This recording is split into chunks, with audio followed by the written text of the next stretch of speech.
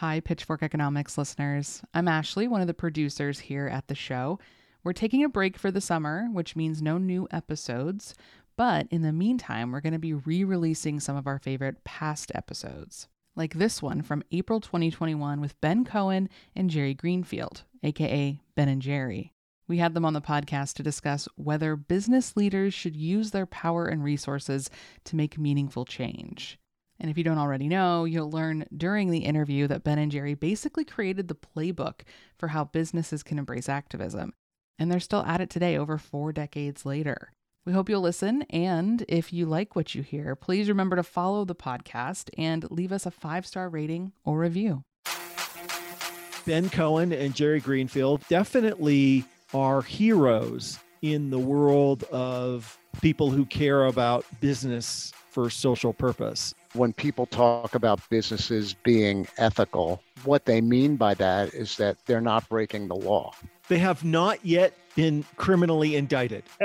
Right. That's business ethics in America. And I think we need to raise the bar a little bit.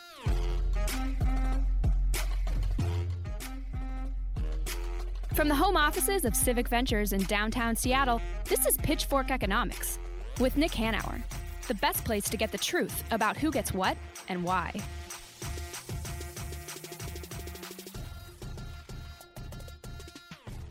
I'm Nick Hanauer, founder of Civic Ventures. I'm David Goldstein, Senior Fellow at Civic Ventures. Today on the podcast, I'm just giddy because we get to talk to Ben and Jerry of ice cream fame. Ben Cohen and Jerry Greenfield are, in fact, the co-founders of Ben and Jerry's Ice Cream, and definitely are heroes in the world of people who care about business for social purpose and have done a marvelous job. You know, they sold the company some time ago, but did a great job in making sure that the company did right by its employees, its community, the country at large, and its shareholders too. And it'll be super fun to chat with them on whether business can be a force of good or how business can be a force of good in societies.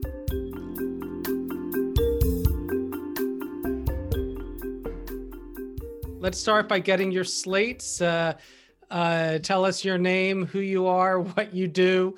Let's start with Ben and then Jerry. Ben Cohen, co-founder of Ben and Jerry's, co-chair of the campaign to end qualified immunity. I try to end qualified immunity and not eat too much ice cream. I am Jerry Greenfield. I have the identical titles to Ben. I'm the co-founder of Ben and Jerry's, and I'm the co-chair of the campaign to end qualified immunity. And I've already eaten too much ice cream.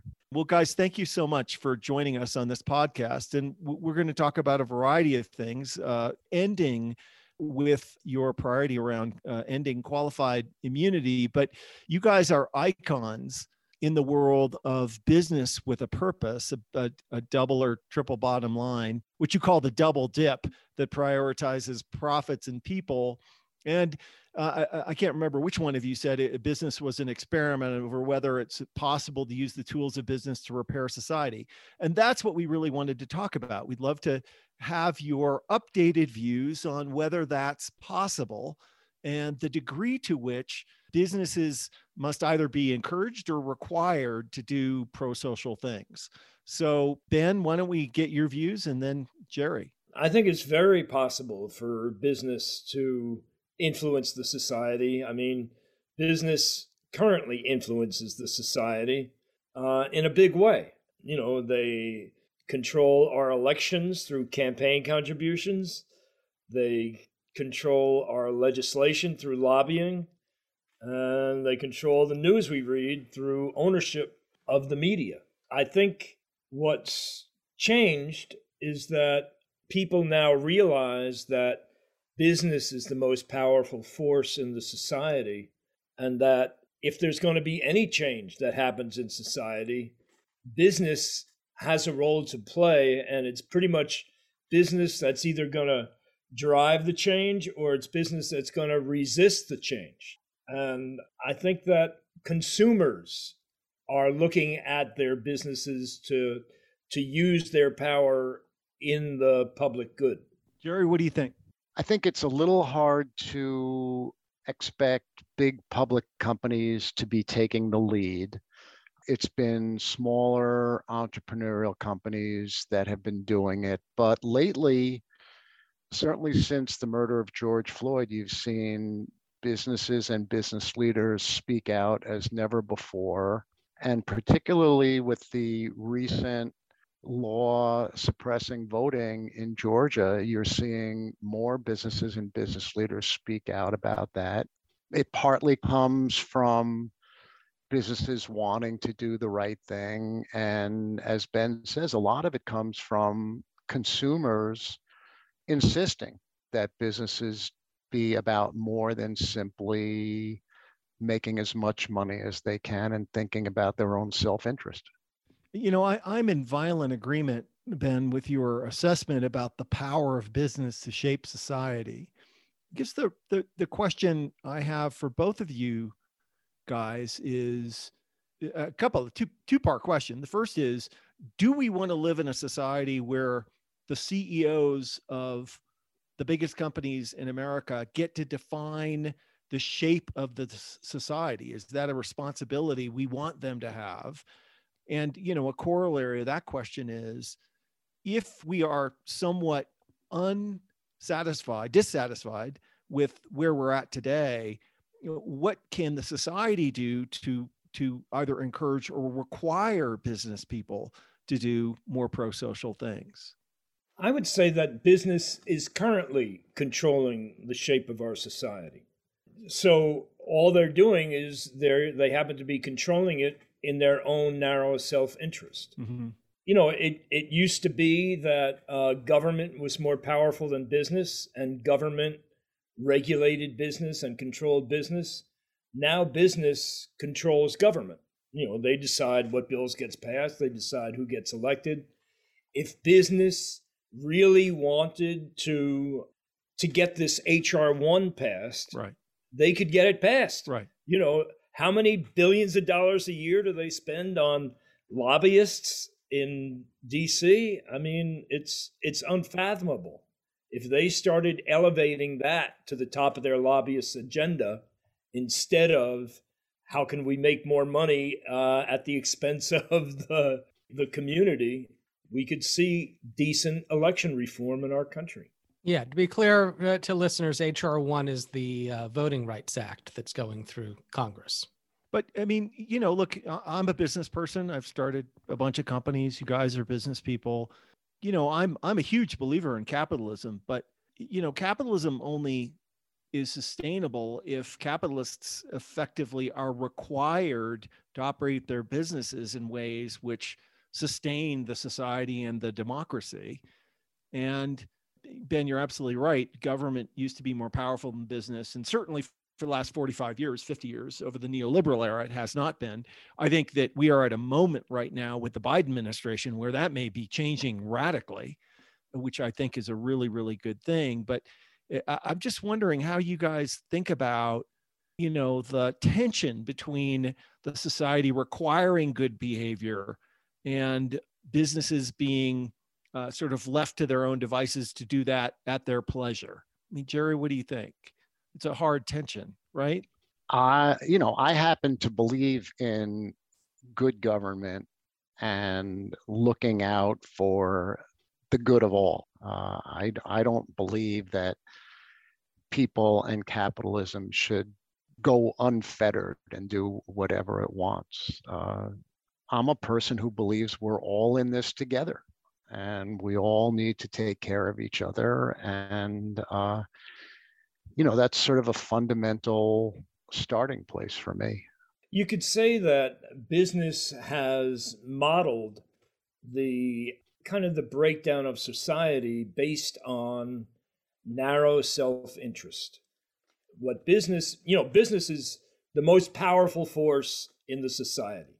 The type of behavior that it is modeling is make the society benefit your own narrow self-interest. Right. That I'm going to fight for my own narrow self-interest.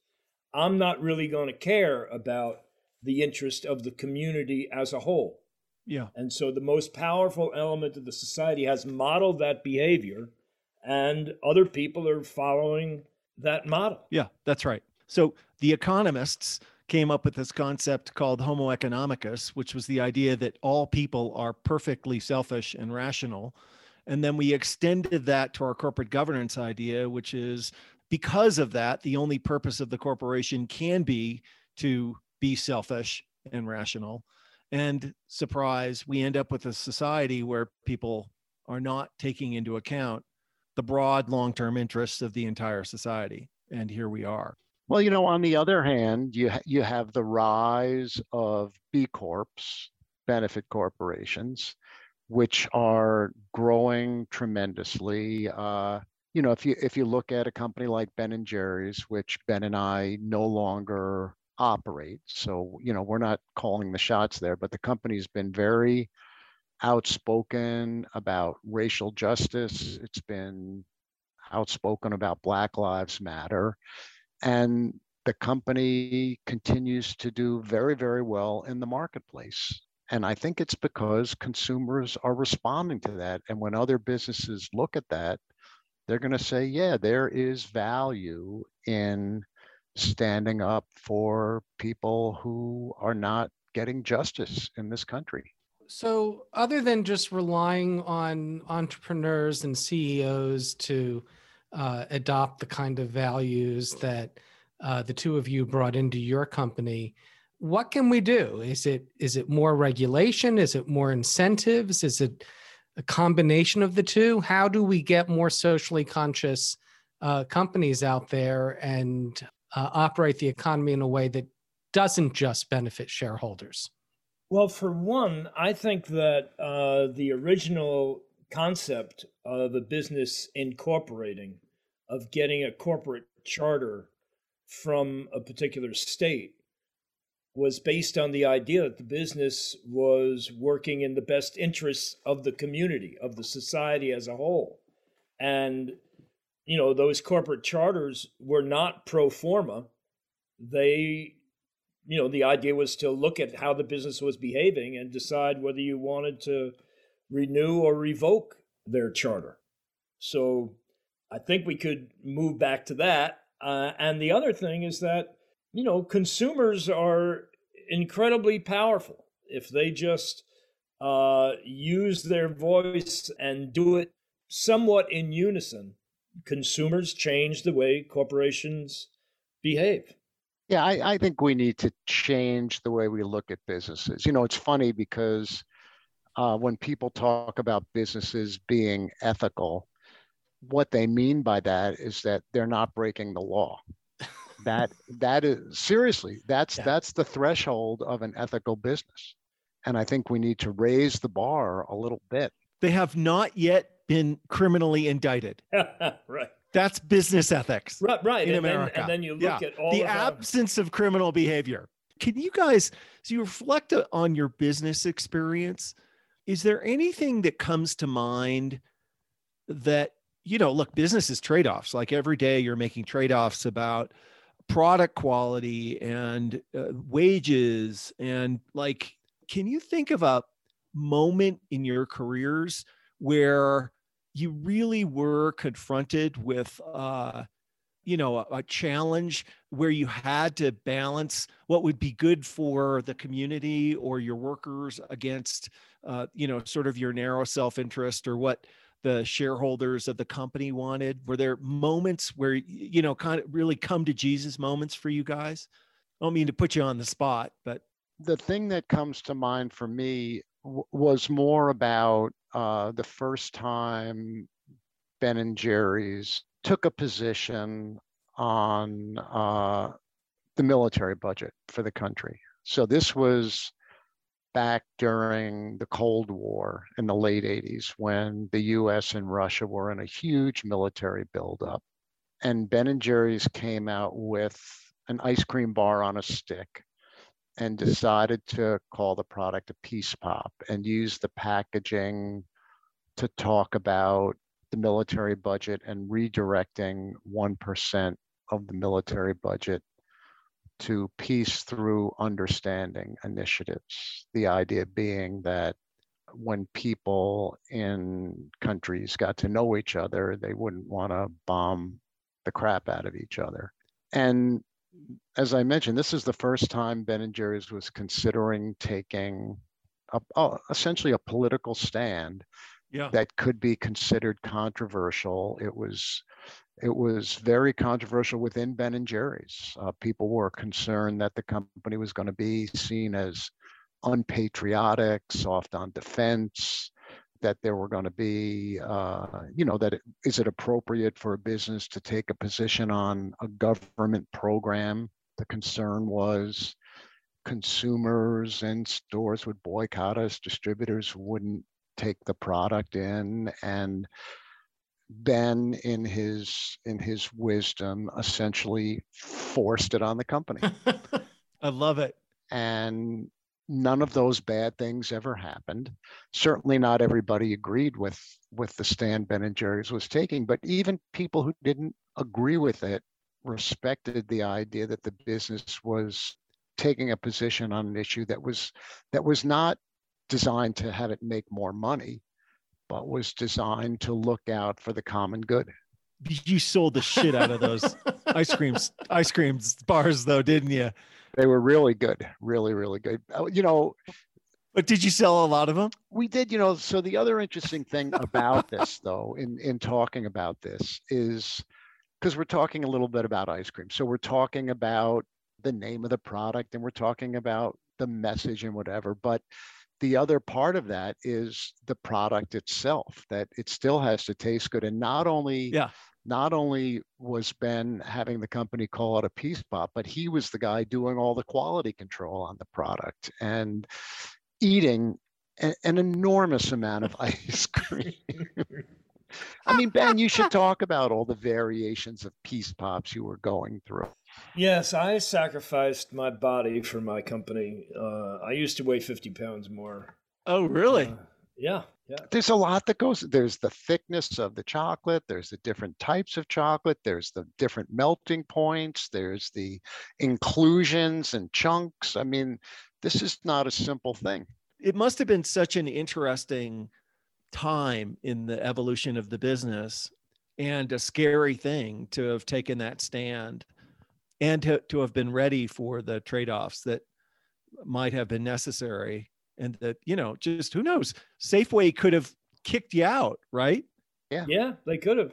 Yeah, right? They could have said, no, we're just not going to carry your brand anymore. But, this is a good segue, since we're talking about politics, to get into your latest political endeavor, your campaign to end qualified immunity. I guess to start, just explain what qualified immunity is, and then you can tell us how you got into the issue and what you're doing to try to end it.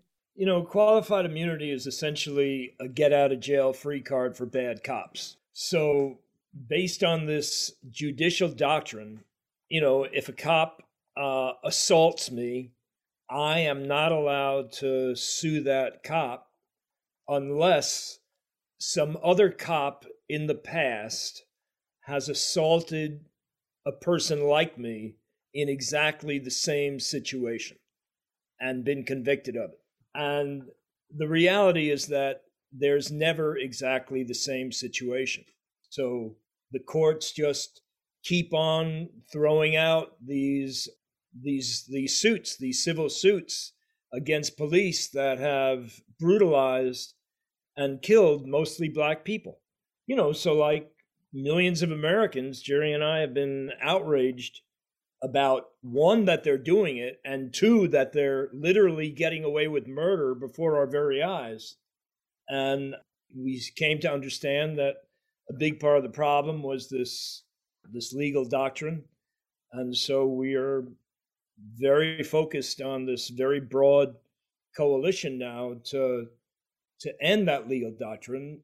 Our big obstacle is the Fraternal Order of Police. Right.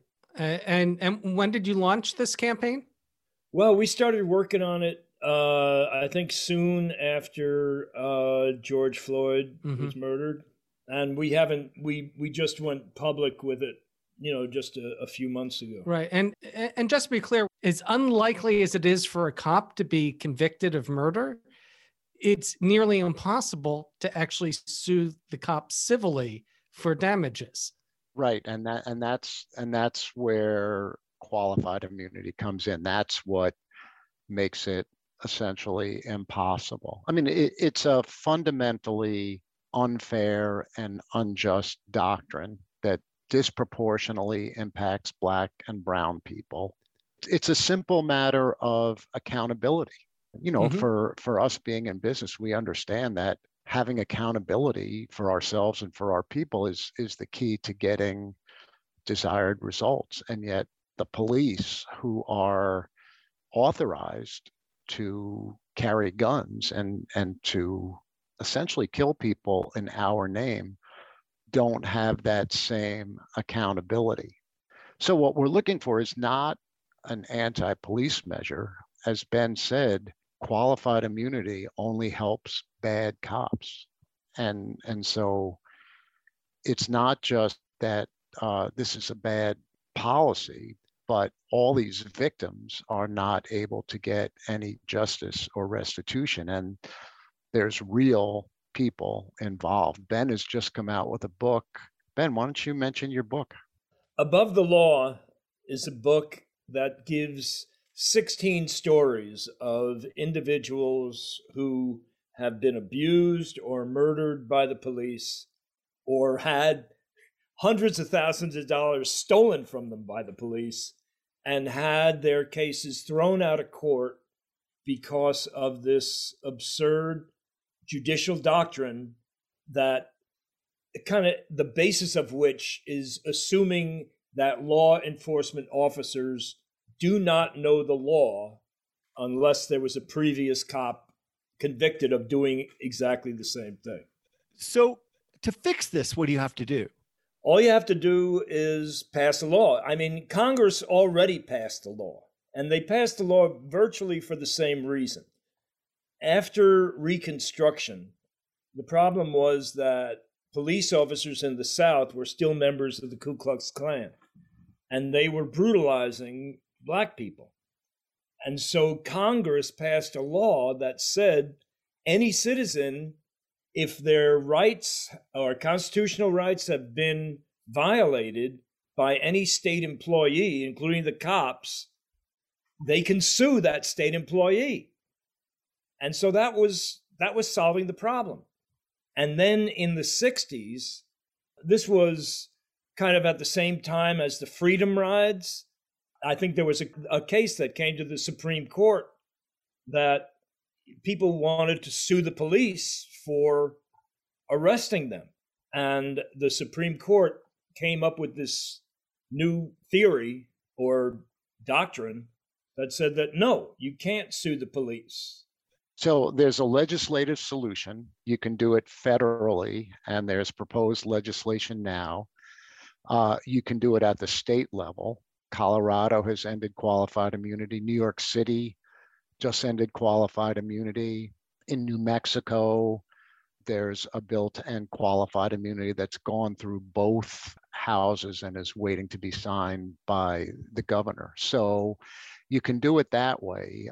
Ben mentioned that there's a broad coalition of advocacy groups who are working together on this. The ACLU, the NAACP Legal Defense Fund. On the libertarian side, there's Cato Institute, Institute for Justice, Americans for Prosperity. So it's liberals, libertarians, lawyers, former police, athletes, business people, all working together. The group we have, the Campaign to End Qualified Immunity, you can visit the website. What's that website, Ben? holdcopsaccountable.org. Yeah, and we'll put that website in the show notes Thank for you. the podcast to make sure that folks can get involved if they'd like to. Yeah. So if people want to get involved, they should go to that site and there's some place to sign up. Yeah, put in your email address and then we let you know when there's a law that's in the legislature in your state, or if we need a letter to the editor, or when it's time to, let your federal representatives know that you support overturning this law. That's super exciting. So we always end our podcast with one question, which is, why do you guys do this work? Well, as I've always said, when you're confronted with situations of injustice, you have three choices. You can ignore it, you can complain about it, or you can do something about it. I feel better doing something about it. How about you, Jerry? Yeah, I think Ben and I and many, many other people, we've had very privileged lives. And not everybody has all the same privileges and benefits that we've had. And it's not right, first of all, but we all suffer when there is not justice in the world. The thing that I keep trying to figure out, which I certainly haven't figured out yet, is how to work on all these horrible things and bring love to it. Because I believe love is at the center of everything, and I just haven't quite been able to bring it to everything I do, and I'm going to keep trying to do that. I think that's a noble cause. Well, guys, thank you so much for being with us. It's been a real honor and pleasure to get to chat with you and meet with you, and we wish you the best of luck on your campaign. And you have my promise that I'm going to check into what our team is doing on that issue here in Washington State. Thank you. We will let you know. Thank you so much. Appreciate it. This has been great. Thank you, guys. Thanks for joining us.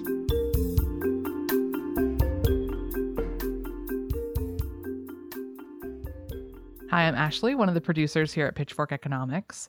While we had Ben and Jerry's ear for this interview, Nick couldn't help but take a chance at pitching his very own ice cream flavor to the guys. Here's how it went. Okay, Nick, this is your big moment. For years, we have been hoping to influence the ice cream flavor at Ben and Jerry's, and we had this awesome idea for Trickle Down Trickle, what was it, Goldie? It was trickle down ice cream, a very thin layer of high quality chocolate at the top. On the top. And then vanilla all the way down. 99%. Yeah, 99. Yeah. What do you think? Well, that's very similar to the flavor called Bernie's Yearning that we came out with for Bernie's campaign. It had a disc of chocolate on the top and nothing in the bottom. And you're supposed to break it up and mix it around. Yeah, there you go. I love it. Some like neoliberal delight, something like that. So yeah, it turns out they already made a flavor like that, but it got the wheels turning in our heads about what other economics-related ice cream flavor possibilities could be out there. So we asked you, our listeners, to call in with your best ideas. This is Jeff in Minnesota. I have a couple ice cream flavors for you. This one is called Neoliberal Neapolitan. This throwback to the classic chocolate vanilla strawberry trio will leave you asking for more and more. Through extensive lobbying efforts with FDA, ingredients long banned through meddling liberal agenda regulations have been made available again, including all-natural unpasteurized cream, deliciously sweet cyclamates, and eye-popping red dye number 2. Negotiations for internationally sourced ingredients ensure that the manufacturer is not subject to those pesky fair trade agreements, passing on savings that are sure to keep you smiling. Hi, this is Brett Armstrong from Bethlehem, Pennsylvania, and my economic-inspired ice cream flavor is Fudge the Numbers Raspberry Nut Ripple, featuring chunks of fudge, an accurate graph chart raspberry ripples, and lots of trickle-down clown car nuts. Hi, my name is Jonathan Allman. I'm calling from Las Vegas, Nevada, and I have an ice cream submission. It is the Candy Keynesian Crumble. The description is, the plain vanilla ice cream keeps interest rates very low, so it relies on peppermint candy pieces to stimulate consumption. The hard chocolate wafers crumble easily, multiplying with every spoonful. Also, the container has a special feature. It has an extra wide lip that serves as a liquidity trap if you leave it out too long. That's the Candy Keynesian Crumble. Hi, my name is Alona Roth, and my ice cream flavor is the Rocky Road to Serfdom And sure enough, that's where neoliberal thinking has brought a lot of us. Hi, Nick. This is Brian Tapp from Des Moines, Iowa. I've developed a flavor called Supply Side Surprise, which is a chocolatey, nutty ice cream that's on the top and down the sides. And it also is caviar-infused ice cream on the top. The surprise is the shape of the pint container, although it appears to be full, but it has a convex bubble opening from the bottom, revealing not that it's a true pint of ice cream, but more of a quarter cup. My name is Ben, and I have an ice cream flavor. Try some Infrastructure Delight. It has flavors galore. Those highway arteries that you want unclogging. This will unclog the most congested. Want to lift those sagging muscles due to old age? You can gorge on the $400 billion for senior care provisions. And is your R&D sagging? Well, you can reverse that trend with some Infrastructure D. Do you crave to suck the CO2 out of the atmosphere? Well, Infrastructure Delight works like a vacuum. It's got a crunchy taste and it'll leave you with a feeling you've overindulged. But in fact, it's 100% healthy for your economy and it's guilt-free. Hi, Nick. This is Rick from Salem, Oregon. Okay, I've got an ice cream for you. Neoclassical ice cream contains valuable fruits and nuts, but they're only available by imposing taxes and cutting social programs. MMT Fruity releases these fruits and nuts up for all to enjoy without the need for austerity. And finally, this next one might be our favorite submission because it's exclusively for the podcast. Hi, Nick. Hi, Pitchfork team. I'm calling about the ice cream flavor, and I think it should be Pitchfork Pistachio as one flavor option. That anonymous listener didn't really elaborate on the pistachio choice, but if we had to guess the meaning behind it, we'd say it's because pistachio is a totally underrated flavor, maybe even a cult favorite, and it's a little nutty. So yeah, that works for us. Thanks for all the great submissions. It's safe to say you definitely delivered. So one of my big takeaways from our conversation, Nick, is how important corporate culture is and how founders can instill a culture in a company that actually outlives them or survives their involvement in the operations of the business. Right. So that it's, the corporation is not just this faceless monolithic thing. No. It reflects the people who own it and run it and work there. That's right. And the values that they bring and inculcate in the, not just the, the feelings of the employees, but also the processes by which they operate the business. Right. For sure. True. And there are examples in our country and around the world where fine people have run great businesses that make great products and do well by their workers and their suppliers and the community at large. But sadly, those folks are in the minority because lots and lots of people who start businesses aren't fine people. They're selfish shitbags who don't care about anything but themselves. And which is not to say that's how all business people are. That's absolutely not true, but it is, look, in every large group of people, there will be some very kind and generous people, and there will be some shitbags. That's just in the nature of any human society. And that's why I'm much more hardcore, I think, than Ben and Jerry around corporate governance and standards, because I don't think we can leave it up to the kindness of strangers to make the society work well.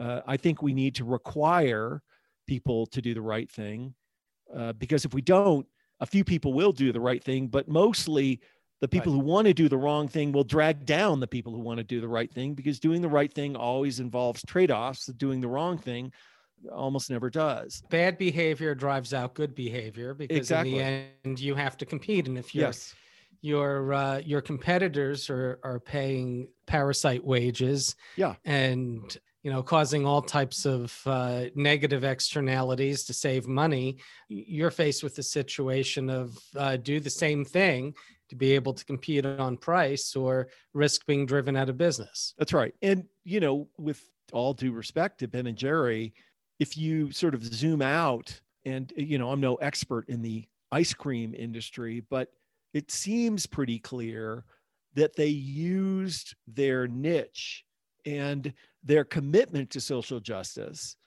as a super effective marketing strategy, right, too. Like if you have a tiny fraction of the market, those stands that they took turned into winning differentiators for a huge proportion of the population who thought it was really cool and great and funny and important. But also showed that you could actually make money doing that. That's right. That could be very good for business, doing the right thing and making that your brand. But all that said, Nick, you're right. We can't rely on a couple of good eggs like Ben & Jerry and the culture they create to change corporate culture in the large, in the aggregate. We need a strong government to do that. That's right. And, government is simply...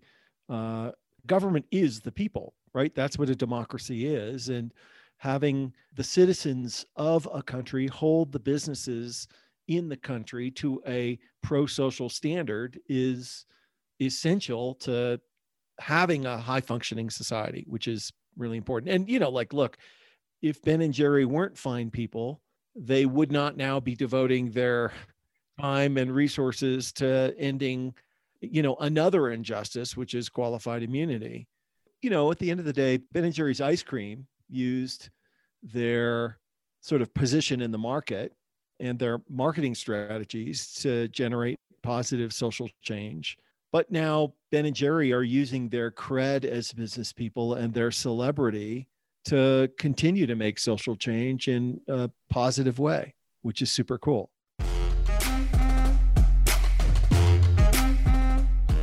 Pitchfork Economics is produced by Civic Ventures. If you like the show, make sure to subscribe, rate, and review us wherever you get your podcasts. Find us on Twitter and Facebook at Civic Action and Nick Hanauer. Follow our writing on Medium at Civic Skunkworks, and peek behind the podcast scenes on Instagram at Pitchfork Economics. As always, from our team at Civic Ventures, thanks for listening.